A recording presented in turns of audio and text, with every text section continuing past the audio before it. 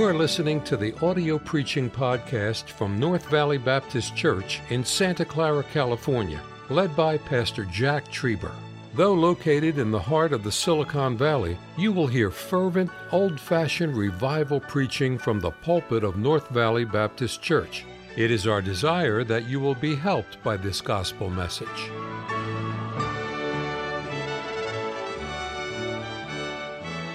I want you to turn to 2 Corinthians chapter number 5. And there are several verses I'm going to refer to. But tonight we're going to use verse number 9 as a text verse. And I appreciate the missionaries. I appreciate your burden. The church we pastor, the only way you can explain the 34 years that we've seen the hand of the Lord there and what God's allowed us to do. I mean, there's only one way to explain when you see what we got with what we started, and it's missions. It is missions. It is missions. And our church is not just mission-minded, we're mission-hearted. And we've built churches in foreign countries and bought big. I mean, it's been amazing. But we have never come up short for putting God's work first. And God's blessed us with a beautiful place. And it's because of missions. God just blesses that kind of stuff. And He blesses a church that does it, and He blesses an individual that does it. And there'll never be a substitute for proclamating the gospel. There'll never be a substitute for personal soul winning. There'll never be a personal substitute for the church being involved in the proclamation of the gospel of the Lord Jesus Christ. I'm glad we got a story to tell. We got a message to preach. We have a Jesus to honor. We have a song to sing and a stand to take and a cross to bear and a world to reach and a crown to win. And I'm just excited about being a preacher, being a Christian. And sometimes, like last night, my excitement gets the best of me and I lose my dignity. I don't do that every time I go to church, but I'm subject to. And man, I'm just fired up about it. I can't help it. And the Lord is good. And I want to try to tie all this together tonight in 2 Corinthians chapter 5. And notice what he says tonight in verse number 9. 2 Corinthians chapter 5 and verse number 9, he says, wherefore? And he's about to give you the motive, the reason for something. He says, wherefore we labor. And how many will agree tonight the greatest labor in all is the labor of love that we do for our Lord? And it says, wherefore, because, the motive, wherefore we labor, that whether present or absent, we may be accepted of Him. In other words, whether we're here before men or in heaven before God, whether in our life or whether in our death, we serve the Lord, we labor, because we want to be accepted of Him. All of us want to hear one day the Lord say, well done, thy good and faithful servant. And from this passage, I just want to preach from my heart a little bit on motives for the ministry. Motives for missions, motives for giving, motives for soul winning. Why we do what we do. And I believe tonight all of us would agree that the Apostle Paul, at the end of his life, he said, I fought a good fight. I finished my course, and I kept the faith. And he was not without burdens. He was not without storms. He was not without conflicts. He was not without difficulties. But yet, when the going got rough, Paul kept on going. When the mountains got high, Paul kept on climbing. When the oceans got wide, Paul kept on swimming. And when the battle got hot, he kept on fighting. There was something in his life that pushed and motivated and stirred him and caused him to remain faithful to the finish.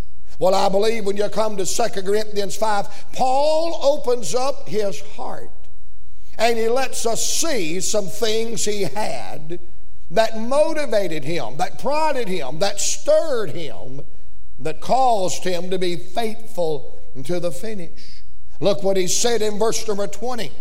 He says, now then, we are ambassadors for Christ. I call that tonight the saints' call. Paul, when you were persecuted, Paul, when you were in the battle, Paul, when you were discouraged, what caused you to keep on going when the going got rough? He said, I had a call upon my life. And every believer in this room tonight has that same call upon our life, and it is an ambassador for Jesus Christ. You know what an ambassador is? He is somebody who represents another country. He is somebody that represents that country under the authority of a king. Aren't you glad tonight we represent another country, heaven? And aren't you glad tonight we operate under the authority of the King of Kings and Lord of Lords, and Jesus is His name. We represent the Lord Jesus Christ. That's why we teach about Him in our lessons, and we sing about Him in our songs, and we preach about Him in our sermons, because He made us a promise that if He would be lifted up, He would draw all men unto Him. And I'm amazed to this night at the power of the gospel of Jesus Christ. We are ambassadors for Christ. And I'm glad tonight to be a representative of the King of Kings and Lord of Lords. Tonight, when we realize who we are, we're not our own, but we're ambassadors for Christ, representatives for Jesus Christ. We can't stop. We can't quit. We must press on and be faithful to the finish, because He's worthy of our service. The saints call, we're ambassadors for Jesus Christ. Number two, look what he said in verse number 17. What kept him going? What motivated him? What prodded him to be faithful? How did he stay faithful to the finish? Look what he said in verse 17. Therefore, if any man be in Christ, he is a new creature. I call that salvation's change. Paul, what stirred you and motivated you and kept you faithful to the finish? He said, I never got over what Christ did for me when He made me a new creature. And He radically changed my life. Boy, if anybody could say that with power and authority, it's Paul. For here's a man that had dedicated the first half of his life to stamp out the church. But oh my, that night on the road to Damascus, he was rescued and saved by the power of the gospel. And he went down a critic and came up a champion. And he went down a foe and came up a friend. And he went down a persecutor and came up a preacher. And he never got over what God did for him when He saved him and when He changed him by His grace. And someone said, preacher, give me one good reason why I ought to be a soul winner and give the missions and be a missionary and preach the gospel. Give me one good reason why I ought to be faithful in serving God. Here's one good reason. Are you saved? Oh, we don't work to be saved, but we work because we are saved. We ought to be so glad that God made a new creature out of us, that anything He would ask us to do, we would say, Lord, here am I, send me. Paul could never get over the wonder of the new birth. He could never get over the wonder of being made a new creature in Jesus Christ. And aren't you glad tonight that salvation is not an overhaul job? It is a brand new life and a birth and an experience like none other. Salvation's change, the saints call. Number three, look at what he said in verse number 14. Paul, what motivated you? What stirred you? What caused you to be faithful to the finish? And he said, here's what stirred me. Here's what caused me to be faithful. Here's what motivated me. Verse 14. For the love of Christ constraineth us. I call that the Savior's compassion. Paul, what was it that kept you going in the midst of persecution? Paul, what was it that kept you going in the midnight hours? Paul, when you were being stoned and beaten with the rods and you were shipwrecked and the trials and the storms of life, what kept you motivated, what kept you stirred, what kept you on the front line? He said, somebody loves me. And Jesus is his name. The love of Christ constraineth us. Notice he didn't say, my love for Christ. Because sometimes our love for Christ is fickle. Sometimes our love for Christ vacillates. Sometimes our love for Christ is cold, and sometimes it's lethargic. Man, I'm not motivated tonight on how much I love him, but I'll tell you what motivates me is, praise God, how much he loves me. Because my love for him is not what it ought to be sometimes, but his love for me is exactly what it ought to be all the time. His love never vacillates. His love never changes. His love is the same yesterday, today, and forever. I can't get over the fact that he loved me enough to die for my sin. And I love the words of Paul, and if he died for one, he died for all. There's not a man on planet Earth that Christ didn't go to the cross for. Oh, what love. Now, you young people have no idea of this illustration, but some of you older people will. I remember back in the 70s, my sister had a boyfriend. He broke up with her. And boy, I came home one day and she had a record player.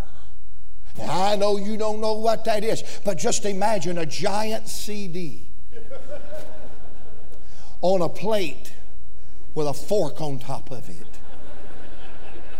She's playing some song called If a Picture Paints 1,000 Words, then why can't... We got two ladies just passed out under there. God bless you, sister. And boy, she was sitting there and she was just a crying. And she'd went and picked one of my mother's flowers and she was plucking petals off of it going, he loves me not, pluck. He loves me. He loves me not, pluck. He loves me, pluck. He loves me not, pluck. And I said, what are you doing? I mean, I was only 8, but I had better sense than that. You said, did you ever have any puppy love? No, but some of my friends did, and it led to a dog's life. But anyway, I said, what are you doing? She said, I'm trying to figure out if he loves me or not. I said, what are you doing? She said, well, it depends on what pluck I land on. If I land on the right pluck, then I know he loves me. Oh, I've never seen a child of God plucking petals off of the rose of Sharon or the lily of the valley saying he loves me and he loves me not, because there is no not to it. He loves me yesterday and he loves me today, and a billion, zillion, trillion, infinity years from tonight he still will love me. The love of Christ constraineth us. He causes the wheels of God to turn in our soul. Paul, what was it that stirred you and motivated you and kept you going? The saints' call, salvation's change, the Savior's compassion. Number 4, look what he said in verse number 10. For we must all appear before the judgment seat of Christ. I call that the seat's claim. What are you talking about, Paul? He's got in mind those Greek runners. And after they had ran the course and crossed the finish line, they would come to the bema, which is called the elevated seat of the umpire, was called the bema seat. And as they stood before the elevated platform of the umpire, they wanted the umpire to hold up the rod of authority as a sign. You did it right and you finished well, and here is your crown. And Paul said in another epistle, a lot of people did that they might receive a corruptible crown. He said, but we've got something better in mind, an incorruptible crown. Because one day, ladies and gentlemen, everybody in this room will carry our last burden, and we'll pray our last prayer, and we'll give our last offering, and we'll witness our last time, and we'll take our last step, and we'll cross the finish line. And we've got to stand before the elevated seat, not of an earthly judge, but the King of Kings and Lord of Lords, and His name is Jesus Christ. And I want Him to hold up the right hand of blessing and authority and say, well done, my child. Enter into the joy of the Lord. Here's your corruptible crown. Man, I got to stand before the Lord, the judgment seat of Christ. And it's not a sin question. Oh, no. Our sins were dealt with at Calvary. It is a reward banquet. And I want to have some crowns. You say, isn't that kind of egotistical? Well, let me finish and tell you what I want to do with them. There's going to be a great big celebration for the King of Kings and Lord of Lords. And I want to be in that number when we cast our crowns at His feet and thank Him for saving sinners like us.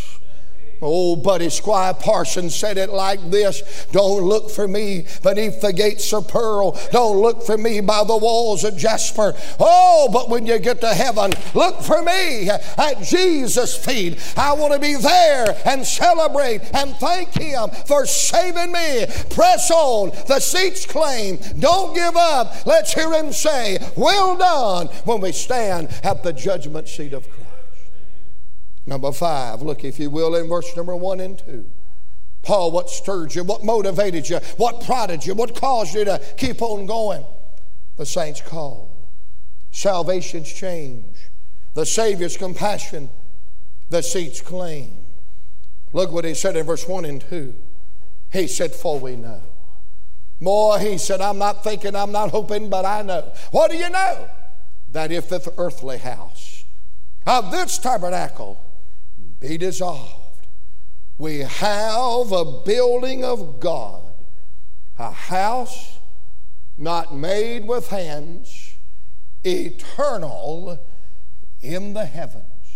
You say, what is that verse saying? It's saying the best is yet to come. I call it a sure consolation. Paul, what was it that kept you going when you were persecuted, when you were stoned, when you were going through the rough side of life? What was it that prodded you to finish well? He said, I'll tell you what it was. I realized when all of this down here was over, I had something eternal and forever over yonder. You know how Paul made it through the nasty now and now? He never forgot about the sweet by and by. Boy, I was in a conference not long ago, and a guy got up and rebuked me. I preached on the coming of the Lord and shouting down the streets of glory. I was having me a time, and the guy got up, man, he just rained on all of our parties, and he looked down at me, and he said, I'm sure you're a good boy, and I'm sure you'll go to heaven if you don't run past it. And he said, I just want you to understand, don't be so heavenly minded that you're no earthly good.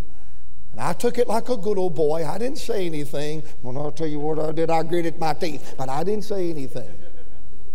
And I got in my room and I called a friend of mine and told him what he said. And I said, I'll tell you this. I'm 57 years old and I've seen a lot of things in my life. But I've seen very few people that are so heavenly minded. They're no earthly good. I'll tell you what I have seen. I've seen a whole bunch of people so earthly minded they ain't no heavenly good. But I figured if Jesus talked about His coming in heaven, and Simon Peter talked about the coming of the Lord in heaven, and the Apostle Paul talked about the coming of the Lord in heaven, I could talk about some golden daybreak. Jesus will come and we'll leave this world and we're going to heaven, and we've got something eternal over there, and the best is yet to come. Hallelujah. That'll want to make you stay faithful.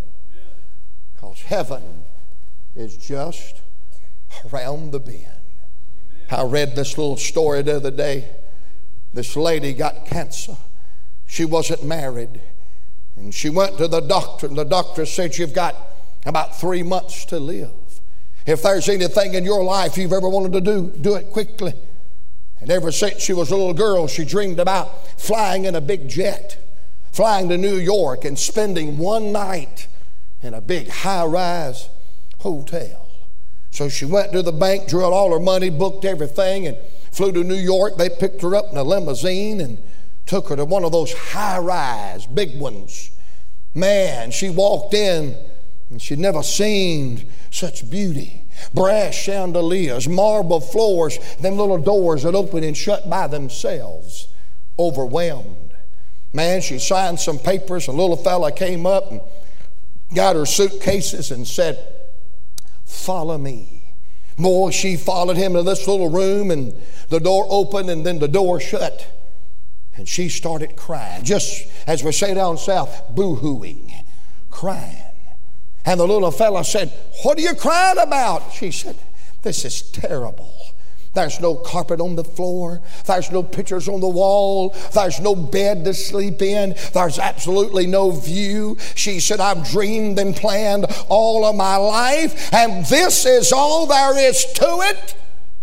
And the little boy said, oh, ma'am, please don't cry. You're just on the elevator. What you got is up there.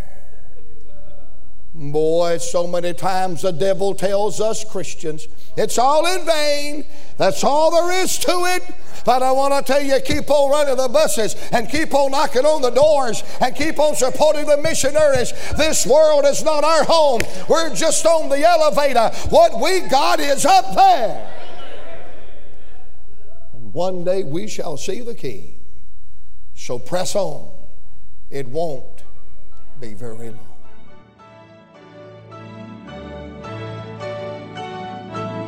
Thank you for listening to the audio preaching podcast from North Valley Baptist Church in Santa Clara, California, led by Pastor Jack Trieber. For more information about our ministry or to find out how to get in contact with us, visit our website at nvbc.org. May God bless you as you serve Him this week.